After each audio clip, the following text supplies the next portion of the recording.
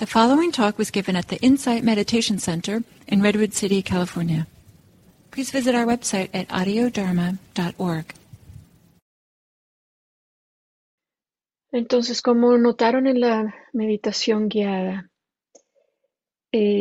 con esta contemplación se trata de contemplar el cuerpo en relación a sus componentes.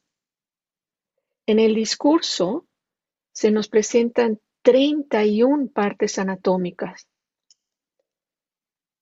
Nosotros, sin embargo, como vieron en la meditación, y esto es algo que Bhikkhu Anayo sugiere, es reducir esta lista solo a 3 componentes: piel, carne y huesos. Ahora, la razón por la cual queremos deconstruir este cuerpo en sus varios componentes es para romper el encanto con este cuerpo y también la identificación que tenemos con el cuerpo y empezar a entender su naturaleza vacía. Entonces se trata, podemos decir, de debilitar o minar el apego que tenemos a nuestro cuerpo o la posible atracción al cuerpo de otros, que a veces, no siempre, pero a veces puede ser compleja, que nos puede meter en líos. Les leo solamente un poquitito de cómo es que se nos presenta esta enseñanza. Y en esta ocasión dejo adrede el término de monjes y monjas,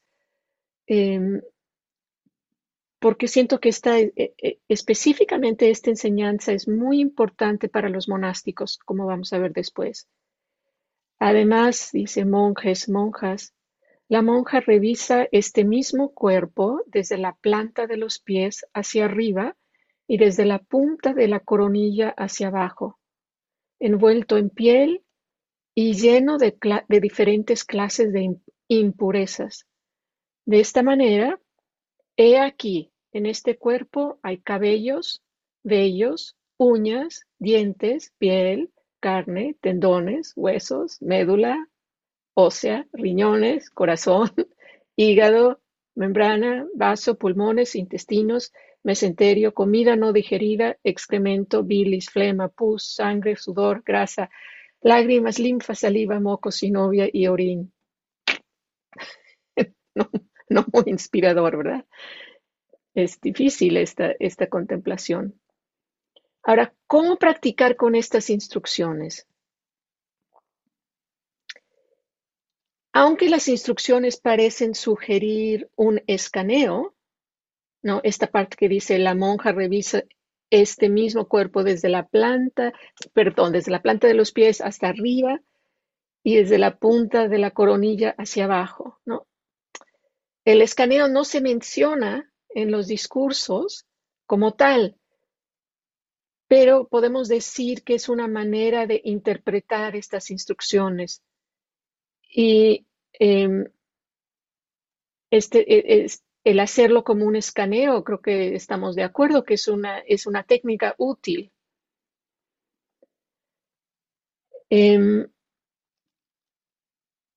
Creo que es una muy buena idea esto de reducir las 31 partes, hacerlo lo más sencillo a simplemente 3 partes. ¿No? El simple hecho de tomar distancia a estas 3 partes que nos van llevando más hacia el centro del cuerpo, nos basta para lograr esta como espacio, perspectiva del cuerpo. Ahora, al hacer este escaneo, por ejemplo, de la piel, no es necesario sentir cada centímetro de la piel. Es suficiente recorrer el cuerpo entero y saber, aquí hay piel, ¿no? Al hacer el escaneo, habrá algunas partes que sentiremos claramente y otras que no. Y esto es natural y está bien. Entonces, el sentir o no sentir no es lo esencial. La meta es entender claramente la naturaleza real del cuerpo, que es más allá de este aspecto físico. Esta contemplación de las partes anatómicas es retadora. Debemos, y esto es muy importante, involucrarnos con esta práctica con mucha suavidad, sabiduría y respeto. Respeto a nuestro cuerpo, especialmente para aquellos que han experimentado cualquier tipo de trauma relacionado al cuerpo.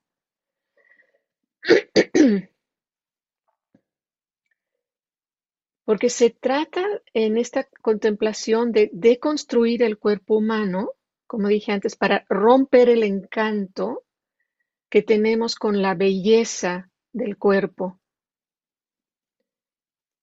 En muchas, si no es que en todas las culturas en el mundo se celebra la belleza del cuerpo, ¿no? Pensemos simplemente en la cultura griega, ¿no? Con esas esculturas, se celebra la belleza del cuerpo, en la pintura, en la danza también.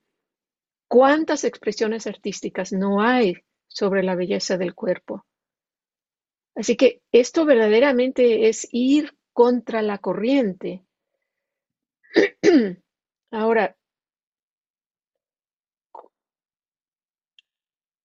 con esta contemplación del cuerpo se trata de reconocer la naturaleza del cuerpo a su nivel más básico y descubrir qué ideas le agregamos nosotros, que son un sinfín de ideas que le agregamos a lo que es el cuerpo. Como parte del entrenamiento de mirar el cuerpo tal cual es, dirigimos la atención a ciertas realidades. El cuerpo humano produce suciedad, ¿no? Nuestro cuerpo requiere un constante aseo para mantener a raya efectos, por ejemplo, del sudor, de la mugre, etc. Nuestras ropas de vestir, las ropas de cama, se ensucian por el simple hecho de que el cuerpo suda y que constantemente estamos soltando partículas de la piel. Ahora, para algunos de ustedes que han leído este discurso, el título de esta sección, a mi manera de ver, es algo problemática, porque el título es Contemplación del cuerpo a través de la repugnancia de sus partes. Ahora, para mí, repugnancia implica asco y aversión. Entonces, lo que me hace un poco ruido es que en nuestra práctica siempre estamos cuidándonos de no caer ni en la fascinación con algo, ni en la aversión. Entonces, hay que manejar esto con mucho cuidado. Aquí claramente indica que hay que descubrir la parte repugnante del cuerpo. Entonces, vamos a desempacar esto. ¿Cómo interpretar esto? Que es natural que nos cause conflicto.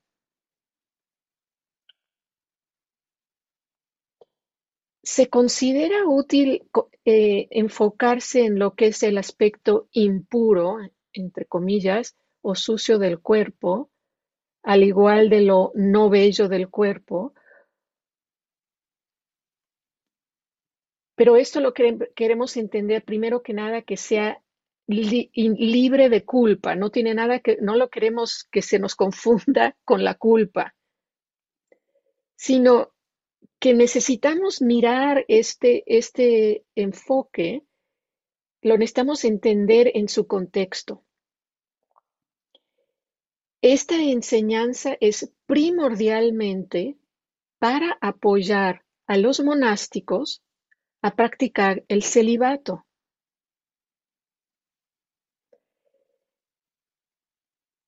Se entiende que esta manera de practicar para un monje o una monja puede en algún momento apoyarlos a no caer en estas fantasías sensuales o sexuales. Ahora, para nosotros los laicos, no se trata de hacer a todo el mundo celibato.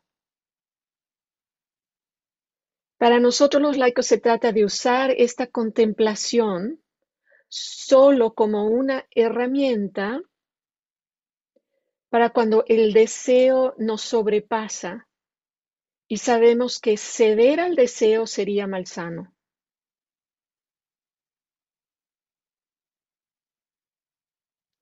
Ahora, al haberme oído decir solo cuando hay un deseo que es malsano, em,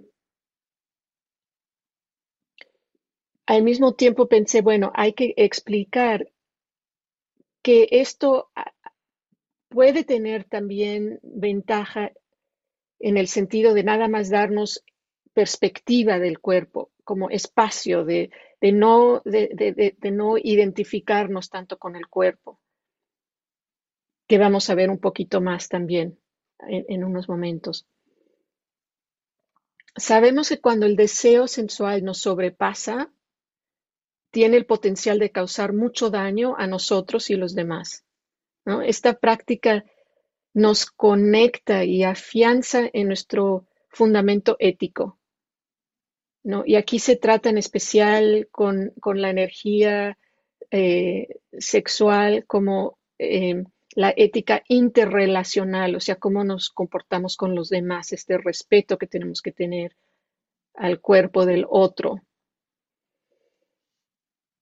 Recordarnos vez tras vez, ¿no?, que la ética es algo esencial a través de toda la práctica, desde el comienzo hasta el nivel más alto de la iluminación. Entonces, la meta es no ser manipulados ni por la atracción ni por la repugnancia. Si yo tuviera que decir, bueno, ¿por qué entonces se usa la palabra repugnancia? Yo diría, bueno, eh, la puedo justificar en el contexto de monásticos o inclusive de laicos, cuando está uno enfrentado a un deseo muy fuerte que sabes que le va a causar daño a la otra persona y también a ti, si le das seguimiento. Entonces, como tratar de romper ese encanto, ¿no? Se trata de ver la naturaleza del cuerpo tal cual es, con mesura. Y esta mesura es la que queremos cultivar. Para cultivar esta mesura se nos presenta un símil que algunos de ustedes ya conocen, que viene en este discurso, y que es la de la bolsa, es una bolsa de siembra con dos aberturas. Y esta bolsa está llena de diferentes tipos de granos, como arroz, lentejas, frijoles. Y nosotros, al mirar el contenido de la bolsa, percibimos simplemente diferentes tipos de granos para la siembra, ¿no? Se trata de percibirlos totalmente de una manera neutral, ¿no? Con equilibrio. Ni respondemos con asco al ver por ejemplo, los granos de arroz, ni tampoco los frijoles se nos hacen muy sexy, ¿no? Simplemente son frijoles. Así igual, al mirar las partes del cuerpo, queremos encontrar esa mesura, ¿no? Mirarlas tal cual son, funcionales, necesarias, tan solo piel, carne y huesos. Creo que podemos mirar, aunque sea por un momentito, qué alivio sería poder mirar nuestro cuerpo totalmente neutral, sin preocupaciones, la piel, que si tenemos arrugas, que si tenemos manchas, que si tenemos, yo sé, no sé qué tanta, las partes carnosas, que si soy demasiado voluminosa, que si soy demasiado delgada, que tengo más aquí o poco acá, y el esqueleto también, ¿no? Que soy demasiado bajita, que soy demasiado alta.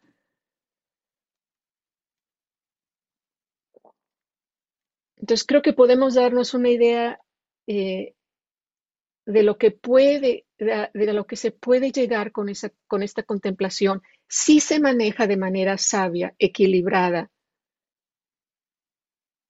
porque de ninguna manera se trata de conectar con ese desprecio al cuerpo, por ejemplo, que muchas veces jovencitas en la pubertad desarrollan, ¿no? Eso sería enfermizo. Es por esto que es tremendamente importante guardar un equilibrio sabio en esta contemplación. Ahora, vamos a ver el aspecto sensual y sexual de esta contemplación. Hay algo interesante, ¿no? que es parte de este capítulo que escribe Anayo. Un cuerpo que percibimos como bello nos resulta atractivo y seductor desde el punto de vista sexual y despierta en nosotros el deseo de tocar, de besar y de tener relaciones sexuales. La atracción sensual está estrechamente relacionado con nuestra identidad. Y en este aspecto yo creo que voy a decir, bueno, cuando digo sensual, me refiero a algo más amplio que lo sexual. Puede incluir lo sexual, pero puede ser también más amplio. Entonces lo dejo como la atracción sensual, que está muy conectado con nuestra identidad. Y esto es interesante. Esto es algo que la primera vez que lo leí en los discursos me llamó la atención, porque nos dicen, al identificarse a alguien como hombre o masculino en su interioridad, busca a alguien que se identifica como mujer y en su interioridad como femenina. Esta masculinidad internalizada buscará la feminidad en alguien. Entonces, quien se identifica como mujer, al igual de internalizar la feminidad, buscará la masculinidad en alguien. Y esta es la parte que se me hace a mí interesante, que para alguien que se ha identificado como mujer, se nos dice en los discursos, al enamorarse, se enamora de la reflexión de su propia feminidad que se da con el contraste de la masculinidad en el otro. Y conste que no estoy diciendo que tiene que ser un hombre. Recuerden que hay que tenemos estas dos partes en nosotros, cada uno, sino que con lo que yo me identifico, yo lo veo reflejado en el otro como contraste. Y eso es algo que me atrae enormemente. Buscamos en las relaciones sexuales hacernos completos y liberarnos de los estrechos confines de nuestra identidad, ya sea femenina o masculina internalizada. Buscamos la intimidad que tanto añoramos afuera de nosotros. Entonces, la contemplación de las partes anatómicas busca, primero, liberarnos del sentido limitado y limitante de identidad, que es lo que alienta el deseo sensual, y abrir el camino hacia la libertad. También se trata de entender que nuestra búsqueda de la felicidad tiene un campo significativo en la mente y un campo menos significativo en el cuerpo. Esta práctica nos ofrece una felicidad más refinada que es lo que nos puede dar el cuerpo, ¿no? Nos alienta a encontrar la intimidad interna que buscamos normalmente, externamente, a través de la unión sexual con el otro. Ahora, no quiere decir que no lo vamos a gozar, claro que sí, Pero la idea es no pedir tanto, tanto, tanto de la intimidad sexual, porque el problema es que la mayoría de las personas están pidiéndole a la intimidad sexual que les dé todo lo que ellos mismos no tienen.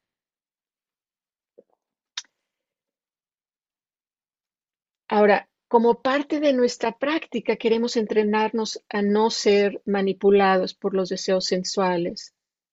Queremos reconocerlos claramente.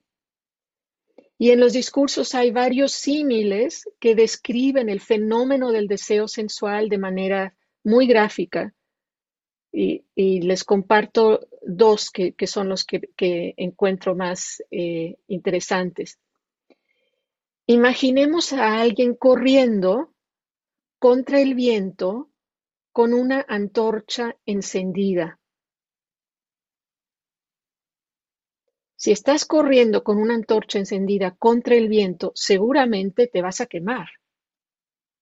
Tenemos que aprender cómo llevar la antorcha de manera que el viento no sople el fuego hacia mí. Entonces, la antorcha es el equivalente del deseo sensual. La antorcha o el deseo no es el problema. El problema es no saber cómo manejar, ya sea la antorcha, el deseo, para que no nos quememos. Podemos decir que el deseo en sí no es problema, se convierte en problema cuando se convierte en uno de los 5 obstáculos. Cuando el deseo se apodera de nosotros. Detener la antorcha de la manera correcta es el equivalente de buscar la felicidad en la mente, en estados mentales sanos. Ahora, hay otro símil que es interesante, que apunta a otro reto relacionado a los deseos sensuales. Y este es el de un pájaro que encuentra un pedazo de carne y otros pájaros se le abalanzan para quitárselo. El pájaro, al menos que suelte el pedazo de carne, será herido. Y este es interesante porque este símil apunta al aspecto competitivo de los recursos para los placeres sensuales que son limitados. Esto es un peligro real, ¿no? Hay competencia entre aquellos que buscan la satisfacción en la gratificación sensual, porque los recursos para los placeres mundanos son limitados. Sin embargo, si buscamos la felicidad en los estados sanos de la mente, estos son ilimitados, ¿no? Estos son los placeres no mundanos. Estos son los placeres no mundanos que vienen naturalmente de la práctica cuando practicamos sabiamente.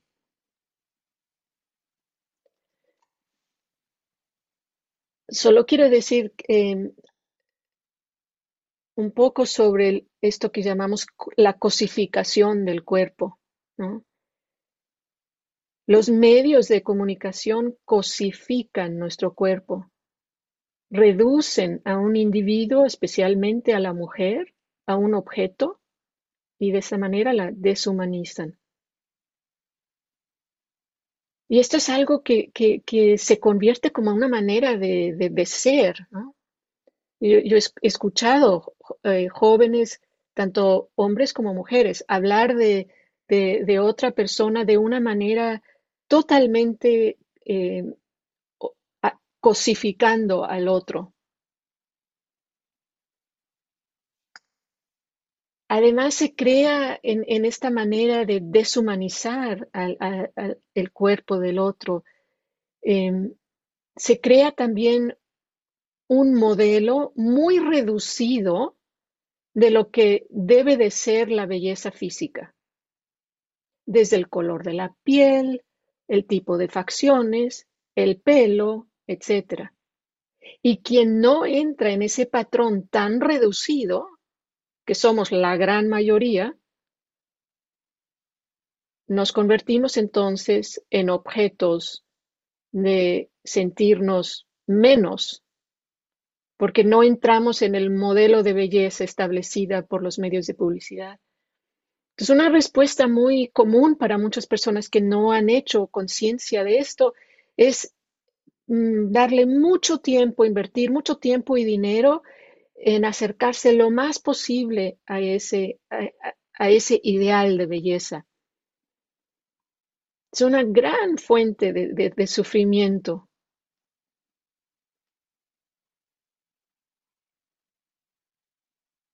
Hay una cita que eh, le he escuchado a Biconalio que se me hace estupenda, que dice, al grado que nos apegamos al cuerpo persiguiendo placeres sensuales, a ese grado sufriremos cuando el cuerpo se enferma y padece dolor.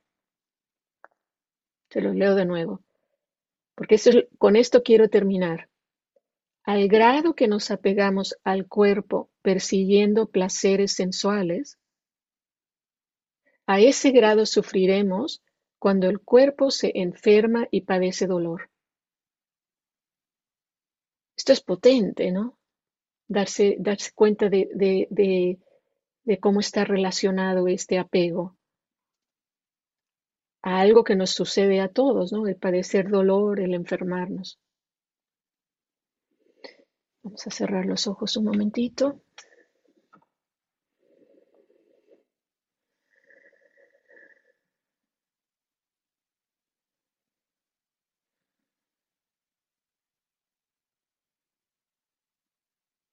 Haciendo conciencia que hemos tocado temas muy delicados que pueden causar cierta reacción en nosotros.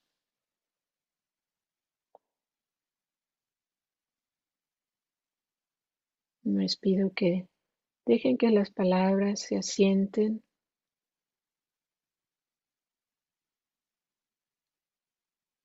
y que con curiosidad nos abramos a mirar, esto se siente bien, esto no se siente tan bien, y simplemente tratar de entender, abrir.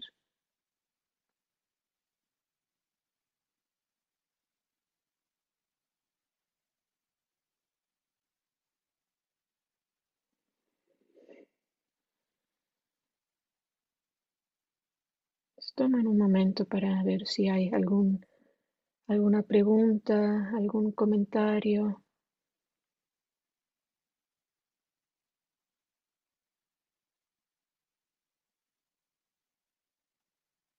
La pregunta que también tengo yo unas dos preguntas para ustedes.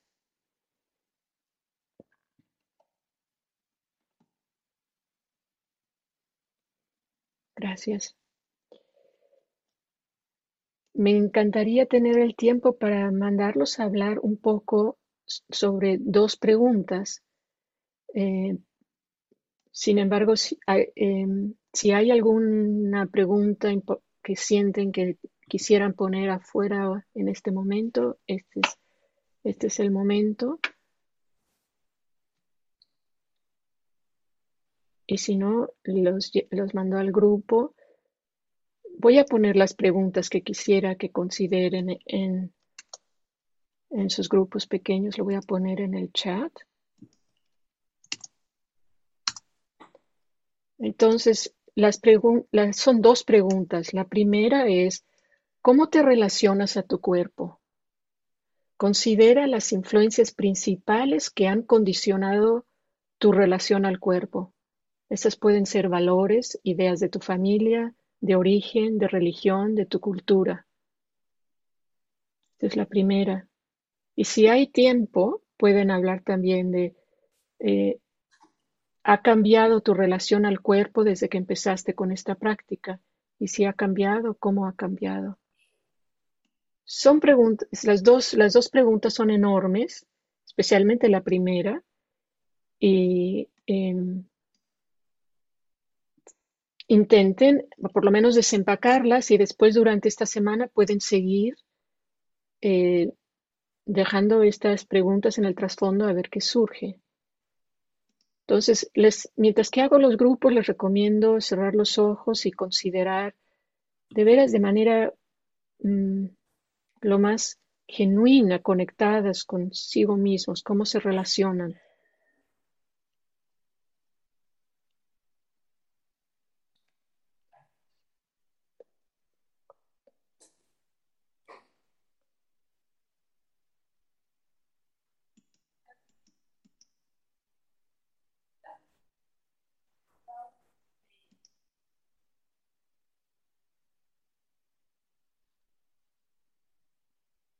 Ok, entonces voy a abrir los grupos y les voy a dar como 10, entre 10 y 15 minutos.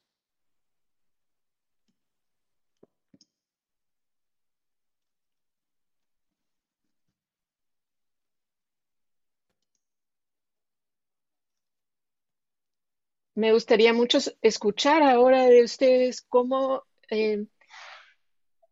ya sea algo de cómo aterrizó lo que escucharon, algo importante que haya surgido de la plática de los grupos,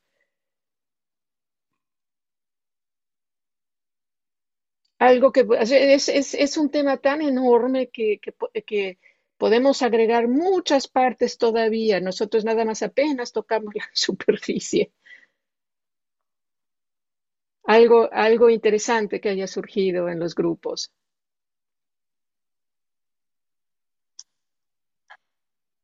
Sí, Francisco. Y luego Uva. Rápidamente, fue interesante porque hablamos, es un tema muy grande, pero hablamos de cómo ahora la sociedad espera que la belleza a través de la televisión, las redes sociales, pero Adiel tuvo también muchos puntos, tuvo 3 puntos, dijo, yo me veo en 3 ámbitos, en la intención, cómo quiero yo aceptar mi cuerpo, en Mm, el hábito, porque estoy gorda, ya me están saliendo arrugas, mi preocupación.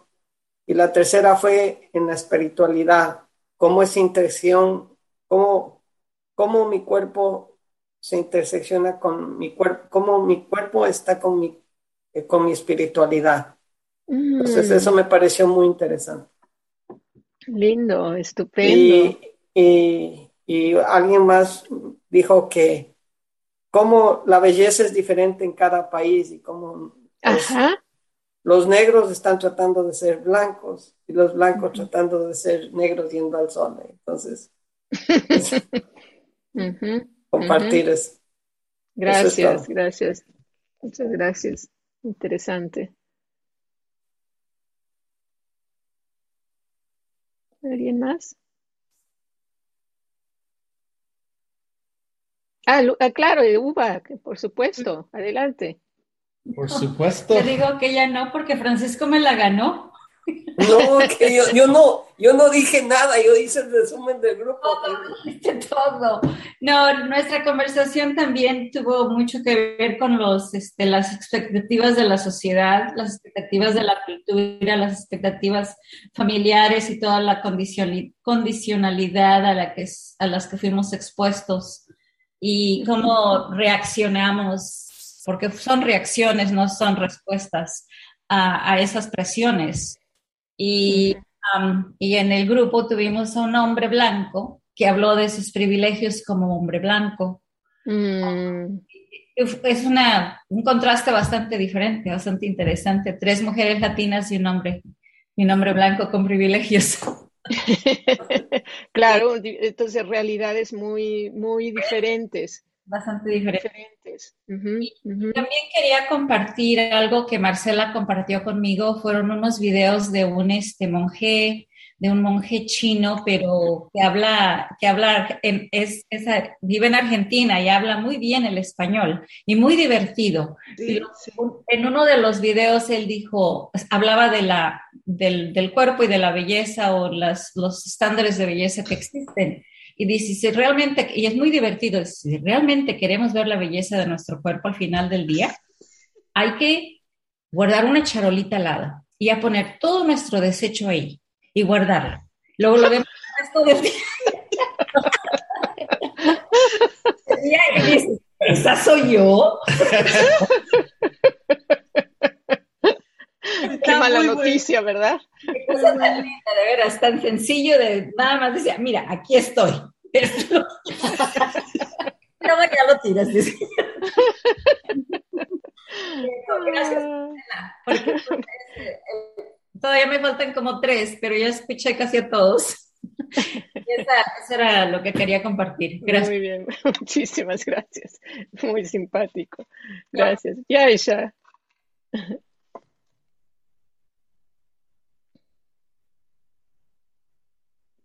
Lo ¿dónde se que, nos fue Yaisha? Ah, ahora sí, ya aquí te veo. estoy, lo que ha dicho, sí, es que quité la mano. Sí. Lo que ha dicho Uva me ha inspirado a compartir lo siguiente. Yo he tomado 2 veces un retiro que hace Insight Santa Cruz sobre las 32 partes del cuerpo Ujú. en Spirit Rock. Con Bob Stahl, ¿no? Sí, que él Ujú, hizo esa práctica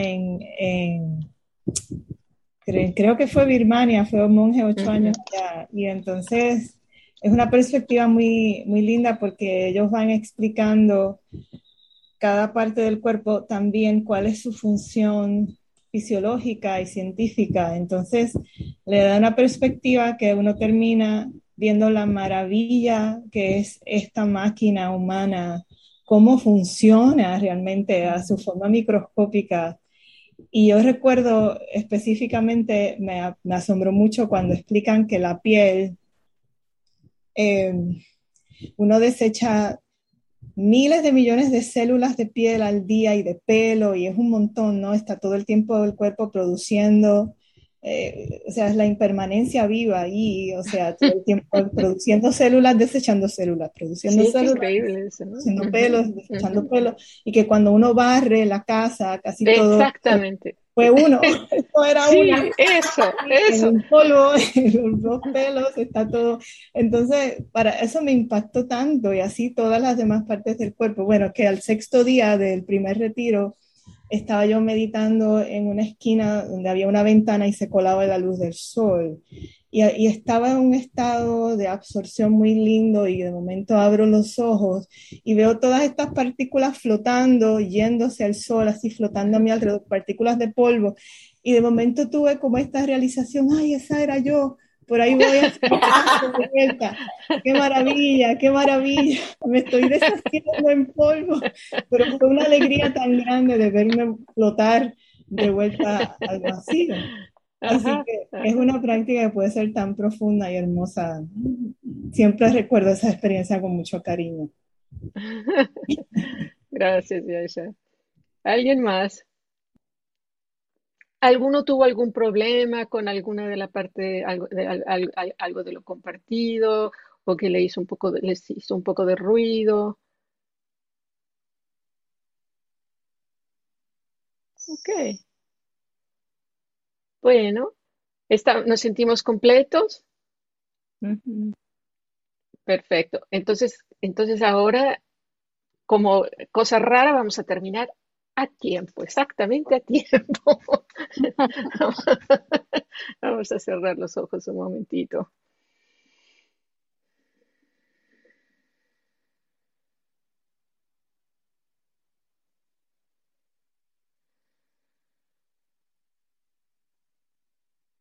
Que lo que escuchamos ahora nos traiga mucha perspectiva y liberación en relación a este cuerpo que tanto hace por nosotros,